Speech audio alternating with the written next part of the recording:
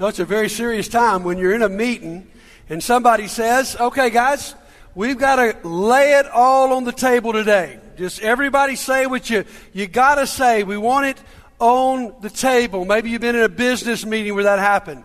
Maybe you've been in a family meeting where it's like, we got to have a family meeting. There's a lot of tension going on here. Let's put it all on the table. I can remember our ministry staff years ago went on retreat.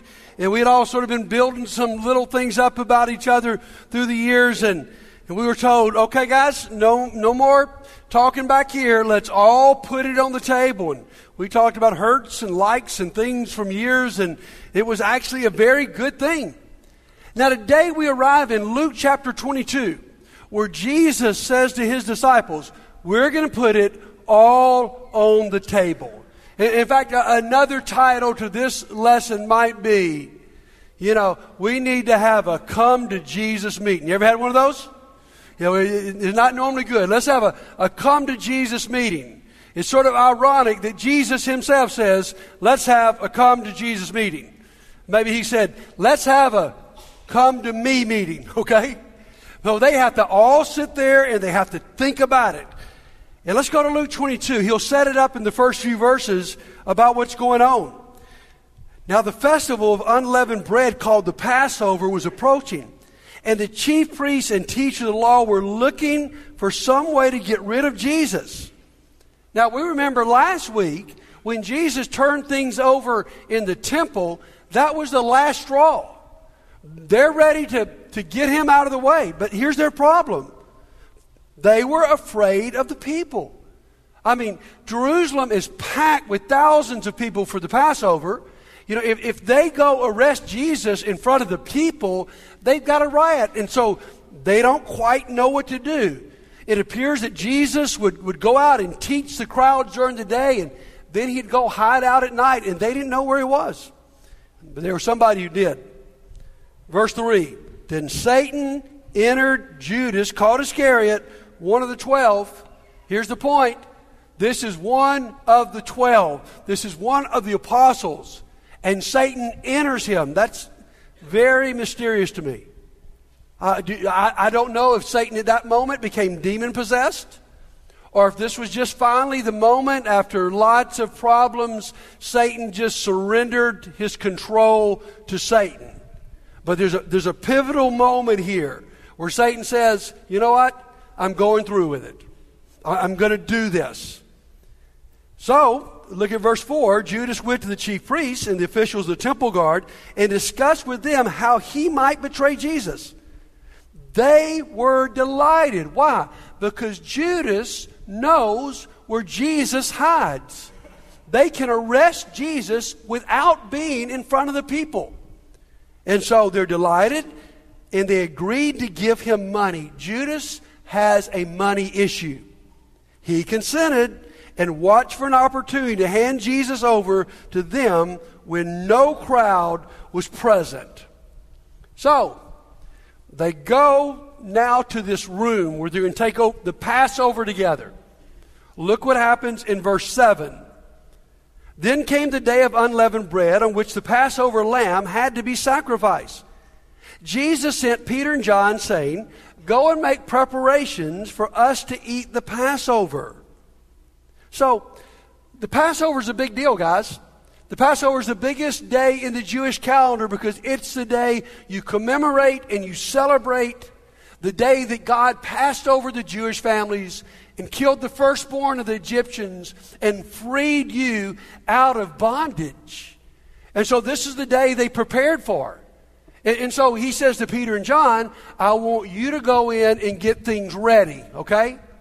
And there's a lot of details to how they would have to get things ready.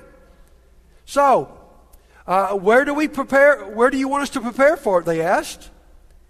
He replied, as you enter the city, a man carrying a jar of water will meet you. Follow him to the house he enters. Now, stop. What? How is this a sign? A man carrying a jar of water on his head. Listen to me, guys. Not chauvinistic here, but in Jesus' day, men did not carry water on their heads. Only women. It's like in our very biblical house. Only Stephanie carries the water jar on her head. I should not have said that. I'm in trouble already. All right. So they see this man carrying this water jar, and that's the sign that you need to go talk to him. And so they go to the teacher, go to the owner of the house, and they say, the teacher asks, where is the guest room? Jesus has got this all preordained and set up. Where may I eat the Passover with my disciples? He will show you a large room upstairs, all furnished. Make preparations there. They left and found things, the man, the room, just as Jesus told them, so they prepared for the Passover. Now, this is a big job. There's a lot of preparation for this meal. First thing they've got to do is they've got to go find this room. They've got to clean all the yeast and leaven out. They've got to purchase the lamb. They've got to purchase the herbs. They've got to purchase unleavened bread, which was extremely significant for the Passover. Because for the Jewish people, that said how quickly they had to get out of Egypt, not even time for the bread to rise. And so that was a part of it. Then they've got to get that lamb. And at 3 p.m, one of the Levites, one of the leaders of the temple, would blow a ram's horn, and everybody would bring their lamb to the temple. The gates would be opened. Everybody gets in there. They close the gates. And they all slaughter the lamb. You say, what is that about? You see, everybody's always been sinners. And God's plan was for there one day to be a sacrifice that would take care of that. But in the meantime, they would sacrifice a lamb. And that lamb would take their sins upon himself. And then they would drain the blood of the lamb there. And they would sprinkle the blood on the altar there in the temple, signifying forgiveness. Now, you can only imagine this was an extremely loud, noisy, crazy scene at the temple. Now, after that happened, they got the lamb drained, and they're ready to take the lamb back to their house. So they take the lamb back, they roast the lamb, and then at sunset, they begin what's called the Passover. And so, for Jewish people, this was a really big deal. And understand this, they took this Passover around a table. In fact, we get there in verse 14. When the hour came, Jesus and the apostles reclined at the table. And that day you laid around a table, okay? And he said to them, I have eagerly desired to eat this Passover with you before I suffer. Listen, my friends, the key to this passage is to put yourself in the mood of what's going on here. In just a few hours, Jesus will go through a mock trial. He will be killed. He will be abandoned. And so right now, Jesus has all these people together, and he's wanting to take the Passover with them. In fact, the words here, eagerly desired, are very, very intense words. They literally mean, with desire, I desire. In fact, my desire is double. So in this scene, Jesus really wants to be with them. He says, I desire to eat this Passover with you before I suffer, for I tell you, I will not eat it again until it finds fulfillment in the kingdom of God.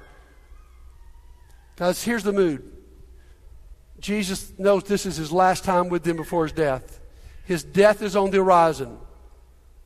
And Jesus is going to start laying things very plainly on the table. First thing is awesome. What's first of all on the table is Jesus expresses his love. Here's what's so cool here. Jesus could have been so selfish right now. He's about to die. But he wants to be with these guys. These are his men. These are his 12 buds. And we know from the Gospel of John that it says there that when they came in the room, Jesus wanted to express the full extent of his love. And so they come, and Jesus does the menial servant task and wash their feet. And then he begins to show them and tell them how much he loves them. I mean, Jesus knows his hours are limited. I remember vividly when my mom was close to passing away. Her health was slowly declining over a decade. In the last 2 years of her life, where it was really hard for her even to breathe, anytime we had a family meal together, it really changed. Because before the meal, my sweet mom would get up and she'd always have these little pieces of paper with her notes. And she'd go around the table and she'd tell all of her 5 sons how much she loved them and their wives. Then she'd tell my dad how much she loved him. And then my sweet Church of Christ mom would lead us in a prayer. It was just this awesome scene where it's like she knew her time was coming and she was not going to let us miss a meal where she didn't say how much I love you.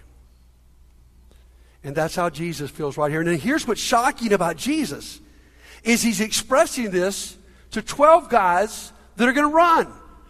He's expressing it to one guy who's going to betray him. He's expressing it to another fella who's going to deny him. And yet, mark this down, he loved them all. In fact, John 13, he says he loved them to the very end. And so then, he begins to explain some things. And now, understand, we're in the middle of the Passover. This was quite an elaborate meal. There were 4 cups in the Passover meal. We're going to see Jesus, it appears to me, between cup 2 and cup 3. Because we're going to have a cup, the bread, and another cup, which to us is confusing. But if you understand the Passover, it's not. So look at verse 17. Here's the second cup. They've already done the first. After taking the cup, he gave thanks and said, "Take this and divide it among you. For I tell you, I will not drink it again from the fruit of the vine until the kingdom of God comes." Now, I'm not sure what the kingdom of God coming means. It may mean until people like you and I meet around this table again and Jesus is here with us. Or he might be referring to the great messianic banquet at the end of time. But Jesus knows this is it. And then we get to the bread. Here's where he begins to institute what we commonly call the Lord's Supper. After he took bread, he gave thanks and he broke it and he gave it to them saying, "This is my body given for you. Do this in remembrance of you. I'm about to be the sacrifice." In the same way, after supper, he took the cup, saying, "This is the cup, is the new covenant in my blood, which is poured out for you." There's a new covenant of grace that I am instituting by the shedding of my blood. So Jesus lays it all on the table. And the second point here is Jesus explained his death. He said, "I want you to know what my death is going to mean." And for Jewish people, this resonated. And here's the first point here. He is the ultimate Passover lamb. You see, the theological words here would be, he's a substitutionary atonement. In other words, the sins of someone they deserve to pay for were thrown on the lamb. And now the ultimate Passover lamb. This is a fascinating side point here. Remember who went and set up this deal? It was John and Peter. They're the only 2 writers in the New Testament who refer to Jesus as the Passover lamb, as the Lamb of God. They were a part of it. And so now Jesus becomes the ultimate Passover lamb. He is going to be the one who literally can bear, because of his perfections, all the sins of the world. And Jesus says to us, we should never forget this. And that's why he begins here what we call communion, the Eucharist, the Lord's Supper. We must never forget. My friends, in Christianity, this is the holiest of sacraments. Because it's the place we remember where everything changed. And guys, let me just be honest with you. That's one thing I really love about Churches of Christ, is that it's our practice to take communion every Sunday. Because as we read through the New Testament, honestly, I think you could take communion more than just on Sunday. But certainly the church, when they met, this was the center of what they did. This was the sacrament where they were reminded of the grace of God. And so I love that about our churches. In fact, not to be critical, but if you're going to cut anything from your service, this should be the last thing. Now, what bothers me in churches of Christ is what we've made it out to be. What I don't like is we forgot this was a communal meal. The Lord's Supper was instituted, guys, in the middle of a meal that lasted hours. It was in the middle of discussion and reliving and retelling the story of God. They would not know our concept that communion's my bubble time with God, and don't you dare interrupt what I'm doing with God because this is just about me and God. No, it is about you and God, but it's about all of us and God. You know, many of us grew up in churches of Christ where don't dare interrupt that time. That's why some of you got mad when they started singing during communion, because it was like they're interrupting my time that I got to be all by myself. No, it's a time for us to be together. And second, what bothers me about our traditional way is that we have forgotten that it's a celebration. Maybe I heard wrong, but what I heard growing up is this is my time to get really, really, really, really sad about what happened to Jesus. Because that doesn't fit the picture here. Because listen, this is not the sacrifice time. This is the table time. Here's the parallel. The lamb was sacrificed to take their sin in the temple. That was sad. When you took the lamb and you had the meal at the home, that was a happy time. That's where you celebrated the story of God and the intervention of God in your life and your salvation from slavery. And guys, communion's the same way. We're not back at the cross during the cross. That happened. One sacrifice for everybody. We are landing in just a few moments, guys, at the meal. Well, you're not sad. Oh, you remember what happened? And there may be some sadness there, but more than anything, you celebrate the story of God and the benefits of the sacrifice. And so that's why what we do in a few moments is so extremely important. So Jesus tells them about that. And then Jesus begins to really put some things on the table about them. Verse 21. But the hand of him who's going to betray me is with mine on the table. The Son of Man will go as it's been decreed, but woe to the man that betrays him.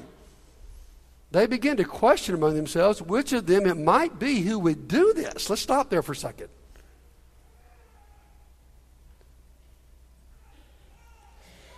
Jesus now just sort of drops a bomb. Okay, guys, I've been loving all over you guys, but let me tell you, one of you is going to betray me. And woe to the one who does it. And they're thinking, great day, who could this be? Who in the world is going to be the one who betrays him? So it's just pretty sad at that point. And then you got to go with me to verse 24, because this is a jump that I have a hard time imagining. Jesus talking about who's going to betray him. Then in verse 24, a dispute arose among them as to which of them was considered to be the greatest. Is that crazy? Jesus says one of you is going to blow it really, really, really bad. And they're able to jump over to, hey, I wonder who's the best one of us. It's a crazy jump. It's like, you just got on to one of your children, and then they start talking about who's the best video game player. And you're like, man, they're just completely missing the point. And so this gives Jesus another opportunity just to lay some things on the table. Jesus now exalts true greatness. They're arguing about who's the greatest, and Jesus says, you guys have got it all wrong. As long as you've been with me, you're still misunderstanding leadership and greatness. In fact, the Message translation says in the next few verses, who would you rather be? The one who eats at the table or the one who serves the people eating at the table? That's a pretty easy question for us. You rather be the people at the table who are getting served, or rather be the servants serving? And of course, we're all, if we didn't know about Jesus, going to raise our hand and say, I'd rather be the one being served. And Jesus says, you guys have got it all wrong. Greatness is not being served. Greatness is giving service. I've got a whole new definition of leadership and greatness. I mean, it's like this. I mean, I remember a few years ago when the Queen of England came to America. It was an incredible deal. And one magazine organized how much work it took for the Queen and her entourage to go around America. How many servants she had, how many suitcases she had, how many, she had to have 3 or 4 different changes of clothes every day. It was all the way down to the detail that she had to have a kid glove, leather toilet seat. Aren't you glad you know that? So anywhere she went, they had to change the toilet seat out for the Queen. Now here's what Jesus is saying.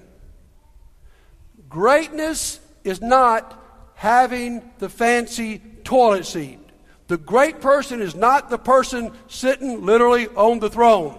You get that? The great person is the person who changed the toilet seat. That's greatness. So Jesus is just putting it all out there. And then we get going down with me to verse 31. Now he's going to call out Peter, Simon, Simon. Fascinating, he uses his old name. Satan is asked to sift all of you as wheat. Now I hadn't caught this till this week. Satan did not ask permission to just sift Peter. The words there, in NIV gets it right, is he's sifting all of you. Now Peter's the leader, but he's sifting all of them. He's testing them. And every one of them is going to flunk the test. And then he turns to Peter, he says, but I've prayed for you, Simon. Luke loves prayer. I've prayed for you, Simon, that your faith may not fail. And when you've turned back, strengthen your brothers. Simon's offended. He replied, Lord, I am ready to go with you to prison and to death. Okay, you're talking to the wrong guy. I don't know. In other Gospels, he goes, I don't know what these other guys are going to do, but I can tell you what I'm going to do. Ain't no way that I would deny you. And then Jesus answered, I tell you, Peter, before the rooster crows today, you will deny 3 times that you know me. That you know me. I love how the Message puts it there. Peter, I'm sorry to tell you, but you're not going to be as strong as you think you are. And so, if you watch this story, here's one of the great things that Jesus does. Here on this table, he exposes our hearts. And really, we see 2 major characters that Jesus just sort of exposes. We see Judas and we see Peter. And what I would say to you and I is that all of us, we are either Judas or we're Peter. You say, buddy, don't offend me. I didn't deny Jesus. I didn't betray. Yes, we have. All of us are sinners. At some point in our life, probably even recently, we have sinned and rejected God. And so we have these 2 examples that Jesus exposes, Judas and Peter. Why does he expose them? I believe he exposes them because he wants their heart to get right. Now let's talk about these guys for a couple minutes. There's some pretty legitimate questions. I can't answer them all about Judas. The first question, was Judas ever really a disciple? A lot of people would say no. He faked it the whole way. That may be correct. Others would say he drifted. He started off right, loved following Jesus, got money hungry. They put him in charge of the treasury. He started embezzling it. Jesus doesn't turn out to be who he thinks he's going to be.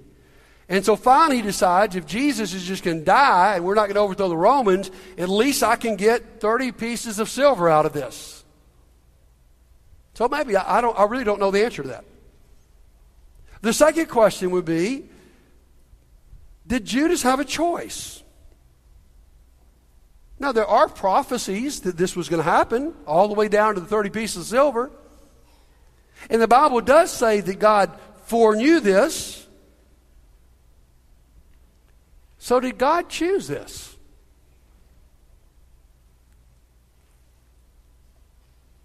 Did he make him?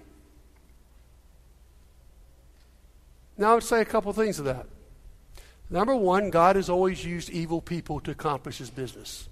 Okay? And if somebody has an evil heart, often God will step in and use it.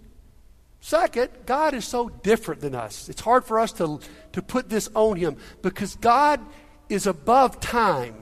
See, we live in linear time. Okay, here you got BC 700 and now we're at AD 2018. And we look at, God is above time.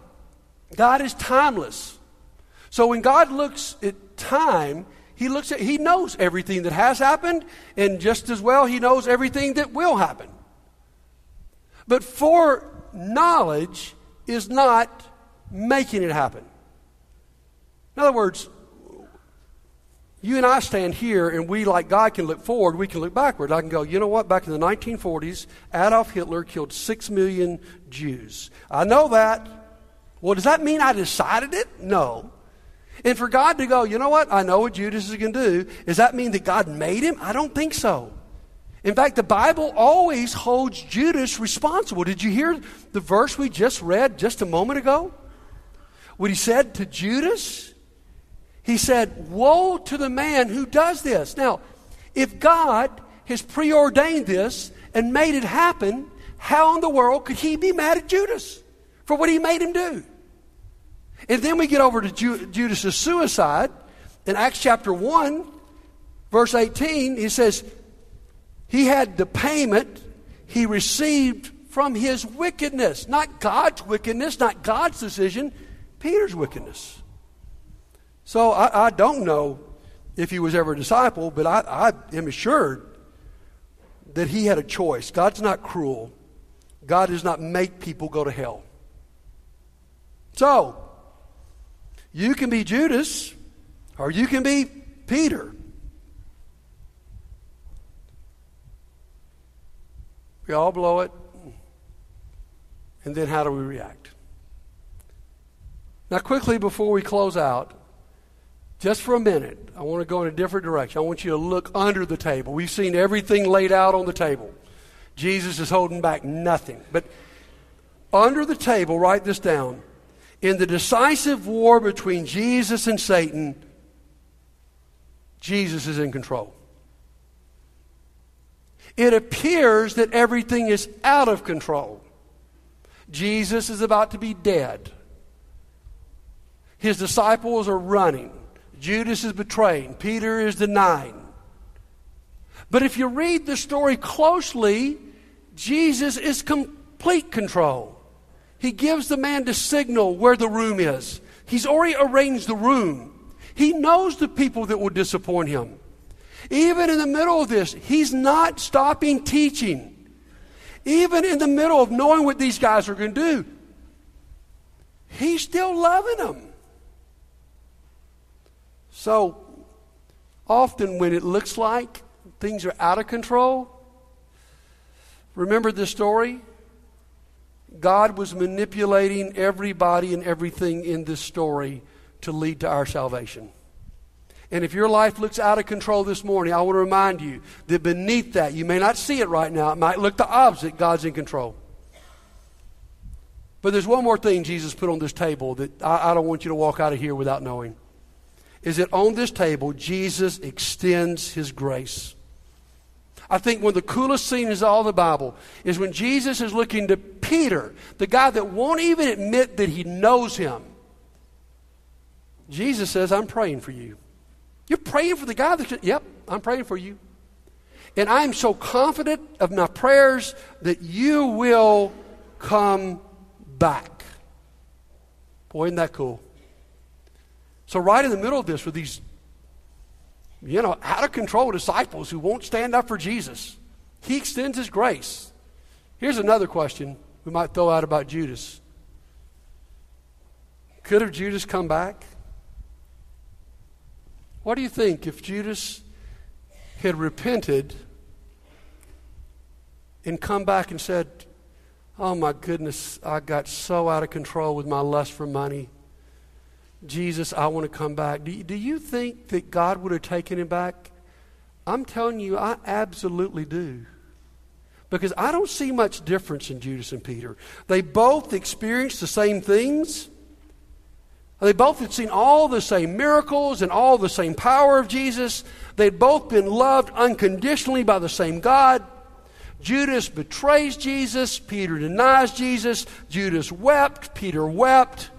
Here's the only difference I can see in the text, guys. Peter, in the long run, gets up, and Judas gave up. So today, I can safely assume we're all sinners. The question is, what's our response to our sin? Do we come back to Jesus? Or do we just give up and say, you know what? Whether we commit literal suicide or spiritual suicide, it's all over. You see, what Jesus wants you to see in this story is that even with these screwball apostles, there's grace enough to cover all of them. He's loving every one of them. But it's your response to this. Baptized Matt Price this past Wednesday night. Man, I love this guy. And he's got quite a story. But I asked him, why do you want to get baptized? And he said these words, I don't do a good job running my life. He didn't use the word run, okay? He used a much more vivid word. I don't do good running my life. And then he said this, I need a new director. I need Jesus Christ. Peter figured that out. Have you figured that out? We're about to sing a song that we call Song of Invitation. If you're our guest today and you're enamored by this Jesus and more than enamored by this amazing Jesus, this picture of God, that you want to come to Him and you want to start life all over, just like Matt did Wednesday night, you could be baptized, meet Him in His death, burial, and resurrection, and come out of this place a new person. Or if you have followed Jesus at some point in your life, but like Judas, you just drifted, man. You just sort of got tangled up in some stuff, and it's taking you down a road you really don't want to be on, and you hear the voice of Jesus begging you to come back today, and you want to come back, and I tell you what, we'll pray for you. But let me tell you something even more important right now. Right now, I believe that Jesus is praying for you. He's that good. If you need to come while we sing about this awesome good God, come right now while we stand and sing.